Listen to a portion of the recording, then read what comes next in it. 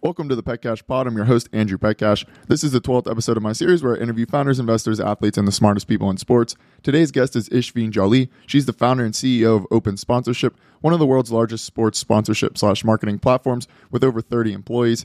Ish has received numerous awards, including Forbes 30 Under 30, and was named one of Inc.'s top 100 female founders.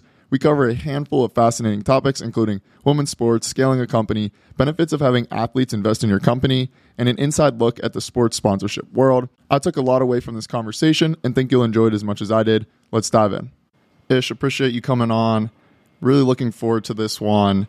Something in the sports world. There's a lot of men, and I feel like I'm talking to them constantly, and so it's always awesome to have a woman on.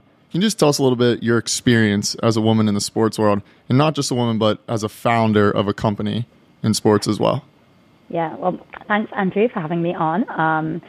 It's fun to be on this side because last time we were speaking, we were on the same side of the table being interviewed. So I'd say, I grew up playing sports. I think you knew that. So I grew up playing sports, and so I never really thought about like gender as a thing. Maybe because I played women's cricket and women's netball, so it was like never really interacting with the other side. And so maybe I didn't really think about being a female when I entered the sports world.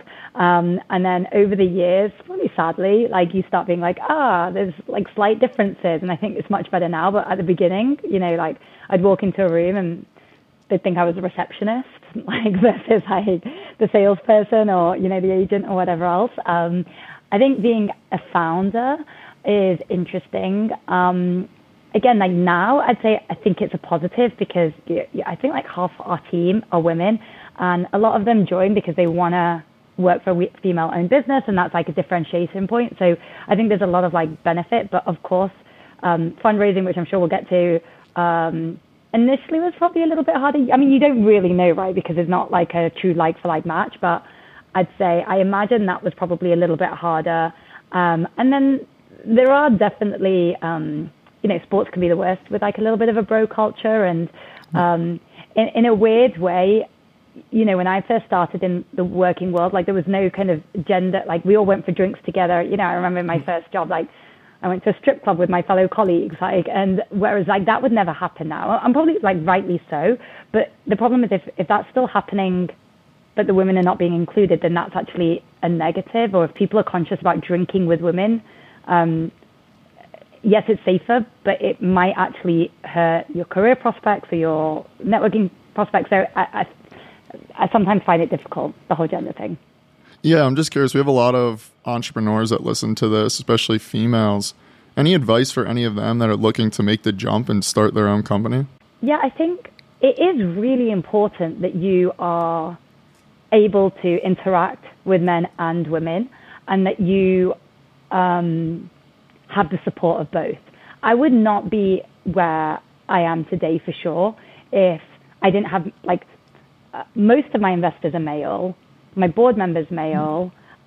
On the brand side, of course, like there are a lot of women, like influence marketing managers that we work with, but like athletes, a lot of them male. The agents are male. So, I think it's depending on your industry. But like if you're in a like male-dominated industry, like we are, like you got to find ways to, and you can do it in your sphere. Like you can choose to have coffees and lunches over drinks or whatever else, but you just have to.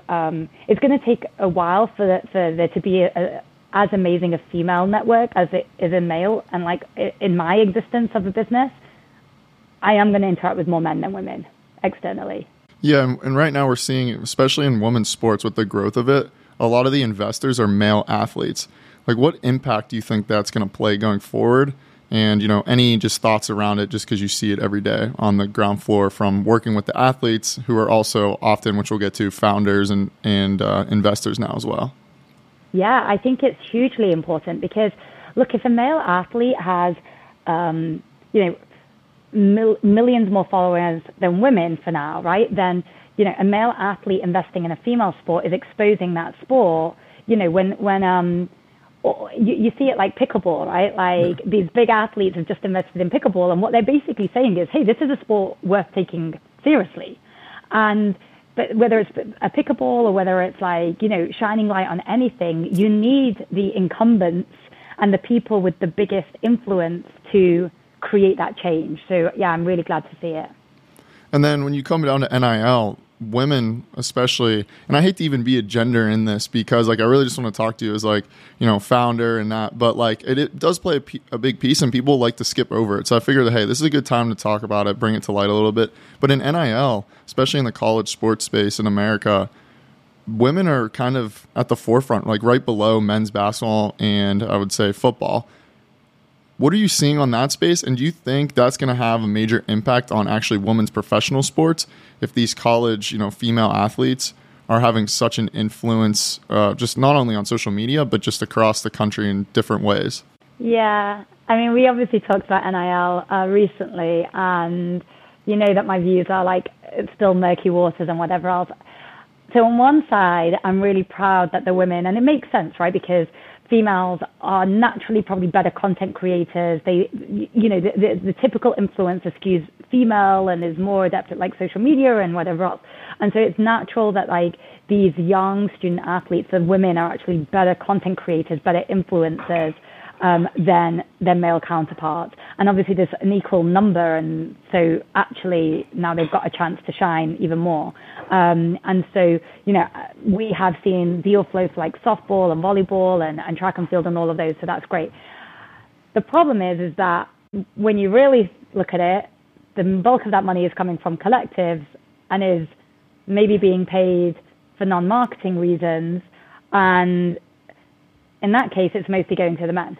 So even though there's like these articles about the women and the social and whatever else, are they, if you took the true pie, not like, you know, not a few marketing deals here and there, but if you took the true pie of the money going into NIL, what is that split? And I bet you it's 90-10.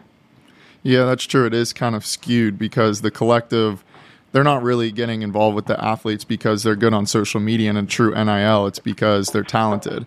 But on the female side, I mean, I think we, you know, calling a spade, it's mostly because they have a social following or whatever. It's a true influencer. It's not as much because of their talent. But do you think we're going to see more even, and then we'll kind of dip out of the NIL space here, but more collectives or just initiatives focused towards, you know, the woman in college sports? I don't think we'll see more collectives doing it because I think the collective purpose is set up with this purpose of mind of like, let's keep the best talent at the school. I suppose it depends if you start seeing, you know, swimmers transferring schools because if they, and it'll be interesting because we've not had, when was the Olympics? But we've not really had like an NIL cycle. Yeah, so we've not had an NIL with an Olympics year or, you know, we've not seen a time, like maybe the Women's World Cup if they were, but there's not enough female athletes playing in that, I suppose.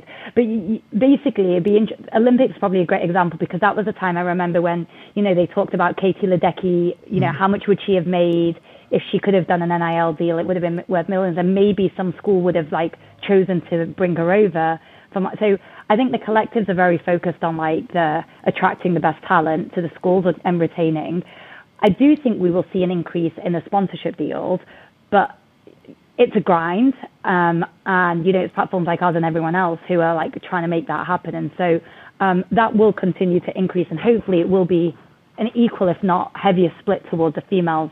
My problem is the collectives. Yeah, it's interesting. Even you look at Livy Dunn at LSU, and she's like selling out arenas. Like people say, oh, it's because of the event, but it's like a lot of males, like younger males in college coming to watch her. Do you think that's a positive for the sport and women's sports, or like what's your kind of opinion on that?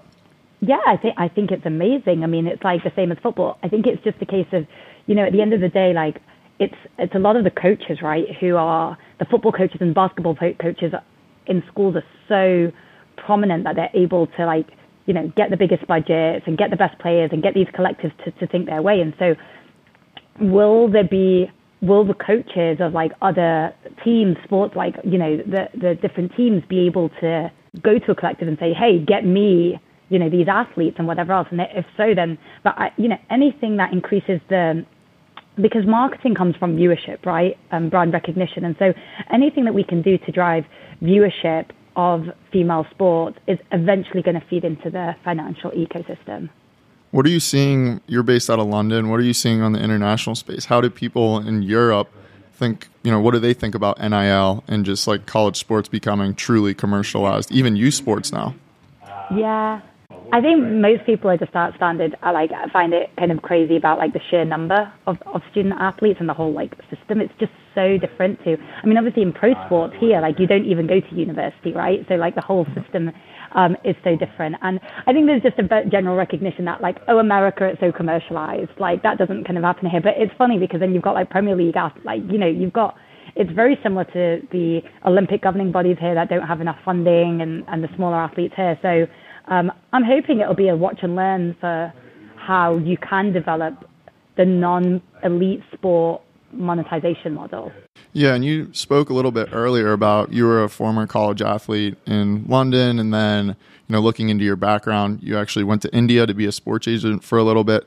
How did that experience shape you? And then obviously that will kind of lead us into what you're currently building, which I'm sure a lot of people are familiar with, but if you can touch on that briefly as well. Yeah, India was amazing. It's where I started my sports career. And the biggest difference was there that it was the second year of the IPL, the Indian Premier League, which if anyone doesn't know it, you should look it up. It's amazing, to cricket. And it was all like, there wasn't really rules and regulations. So it was like, KFC's like, I want to put like a crane in the sky and serve chicken while people overlook a stadium. And you're like, yeah, sure, we'll make it happen. Like people are like, I want my logo to be bigger in here. And you're like, okay, just as long as you pay us money. And so there was like a very much like a can-do attitude.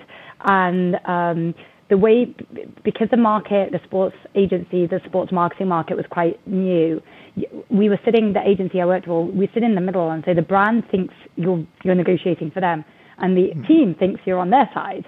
And so kind of similar to how our marketplace works. And so I think a few things happened there. One is I developed this very like can-do attitude, which I would definitely not have done if I'd lived in America, because, the NFL and the NBA, everyone's like, you can't do that, and rules and rules and whatever. And so I think that one. And second is, in America, you're either on property side, or you're on the ticketing side, or you're on the brand side, or you're on this side, or you work for the league. And so I think I got a really nice view of like both and how like a negotiation works between, which obviously really helped when it came to setting up open sponsorship, because I kind of understood like the dynamics of creating deals from both sides. There's so many different directions I want to go here, but I'm fascinated by India's growth, and I'm sure you still pay attention to the space. Where is that, the whole, we'll just talk about the ecosystem of sports in India. Where is that going? And is that like a next major market? Yeah, it's super interesting. I think a few different trends. So one is obviously cricket. India has to diversify outside of cricket. Like cricket is amazing and it continues to be, but it's like you got to have more than just that. And of course they're trying. They've got soccer, and they have got the ISL, which is pretty good. They've got sports like kabaddi, hockey, and they've all got like their own leagues. But like cricket is just so much bigger that people need to catch up. And then IPL is only men, so talking about women, it's really not developed there, right? And so that's a massive missed opportunity when you think about 1.6 probably more billion people, half of them are women. So I think there's things there. But what we're seeing, I think one of the big trends I'm seeing now, because India does have such powerhouses, family wealth, private wealth, you're seeing these families own teams across the world. So South Africa just started a cricket league, and I believe all six franchises, I might have got this wrong, but I think all six franchises are owned by people who own an IPL team. Interesting. Okay, and then America is starting a cricket league, and there's a number of the IPL owners who are all Indian. So it's interesting to see like the way that American money is going into Premier League. It's almost like Indian money is going across the world for cricket and probably other sports as well. Yeah, it is interesting. We see Saudi Arabia money, now India, and then America's going. It's like everyone's just going around in a little circle here. But you speak about the IPL, Chris Paul, Larry Fitzgerald, Kelvin Beachum. There's a bunch of athlete investors even in that league.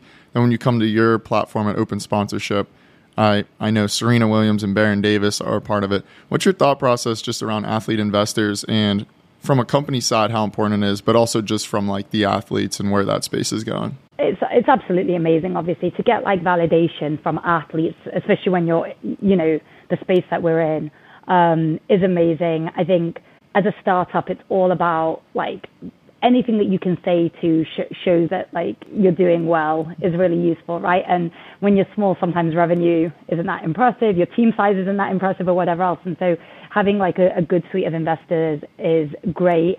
Of course, like there's such a huge variance of like investors who write a check and you've never even spoken to them because they're maybe part of a group and you can still quote them and whatever else, versus like investors that who you've actually directly interacted with and they kind of help you and do things with. So for anyone out there, like, of course, if you can get an investor who's actively involved, even if it's, you know, examples of things that we've done is we had Serena speak at our company offsite.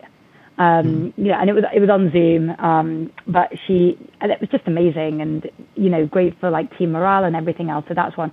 Baron, we've done events with where, you know, we're like, hey, come on, pitch up in LA to help us do this. So I think there's different ways that you can use them, but like being able to use your athlete investors is like key. And where's that trend going forward? I mean, the pickleball, it's basically the whole league is like owned by athletes. Like what impact is this? We talk about, we have money from India going to America. We have all this money in sports leagues going, but we also have athletes now becoming like the owners. How is this going to impact the space altogether? I mean, think about it, right? Like athletes make so much money early on and then they retire so early. So at an age where like you and I are still figuring out like maybe our third role or our second job or whatever else, like they've retired with a bunch of money. Now, back in the day, they just like put that into like financial wealth and try and become a broadcaster, right? And now they're like, okay, well, AA can have a bit of an impact. I can probably be actively involved with this thing. My brand can actually make it happen. And so I see it as a hugely continuing trend, and not just for the A-list. I think it's going to, you know, and I know that like the NBA and like other leagues are actively trying to educate the athletes on these things. So I think it's going to be a continuing trend. And, you know, like I make that joke, you know, you'll be in a bar and someone will be like, oh, there's an NFL player here. And you don't even know who it is. You're just like, oh my God, there's an NFL player here. And like you'll tell friends, you don't even know who they are. And so I think it's the same way that like, it doesn't have to be the biggest name. I think, especially if they can add a bit more value and knowledge and introductions. We have an NHL player who you hadn't mentioned, like introduced as an investor. And recently I was wanting to speak to the NHL and the NHLPA. So I pinged him and was like, hey, and within the NHL circles, he's like mad famous and influential, right? And so I think there's like, I think there's so much value outside of that top 5% as well. Yeah, and we're even seeing athletes kind of, look at Naomi Osaka, spins up her own agency. You were obviously from that world. Now you've built a marketplace that has some involvement with agency, but there is some of like, hey, that can be removed and changed. Where do you see the agency model going over the years, and is that going to be transformed? Yeah, it's a good question. I don't know. I don't see so this is talent side agencies. I don't see them being disintermediated that much. I think we like the idea of the athlete who wants to do it themselves, but honestly, when they're active, like as they should be, they're focused on playing. And where we come into place, like the marketing deals, like I don't think they care enough to do those deals themselves. Maybe when they're retired, and then they wish that when they were active, they did it themselves. But I just don't think it's just as much of a priority. And I do think there's a lot of value in the agent in terms of, you know, as a marketplace ourselves, like we can't do everything, like making you show up on time. Like, of course, if you pay enough of a margin, but then you're basically an agent. And so we enjoy working with our agent partners. I think the big change maybe you'll see is, we have seen a big crop of like intermediary agencies where they have one player, and now because of a platform like ours, they're like, you know, and I think an agent told us this once. He was like, because of your platform, I've recruited 20 players to do their marketing contracts. And that back in the day, that wouldn't have been lucrative. But now he can probably make a really nice winning from just having 20 guys on our platform.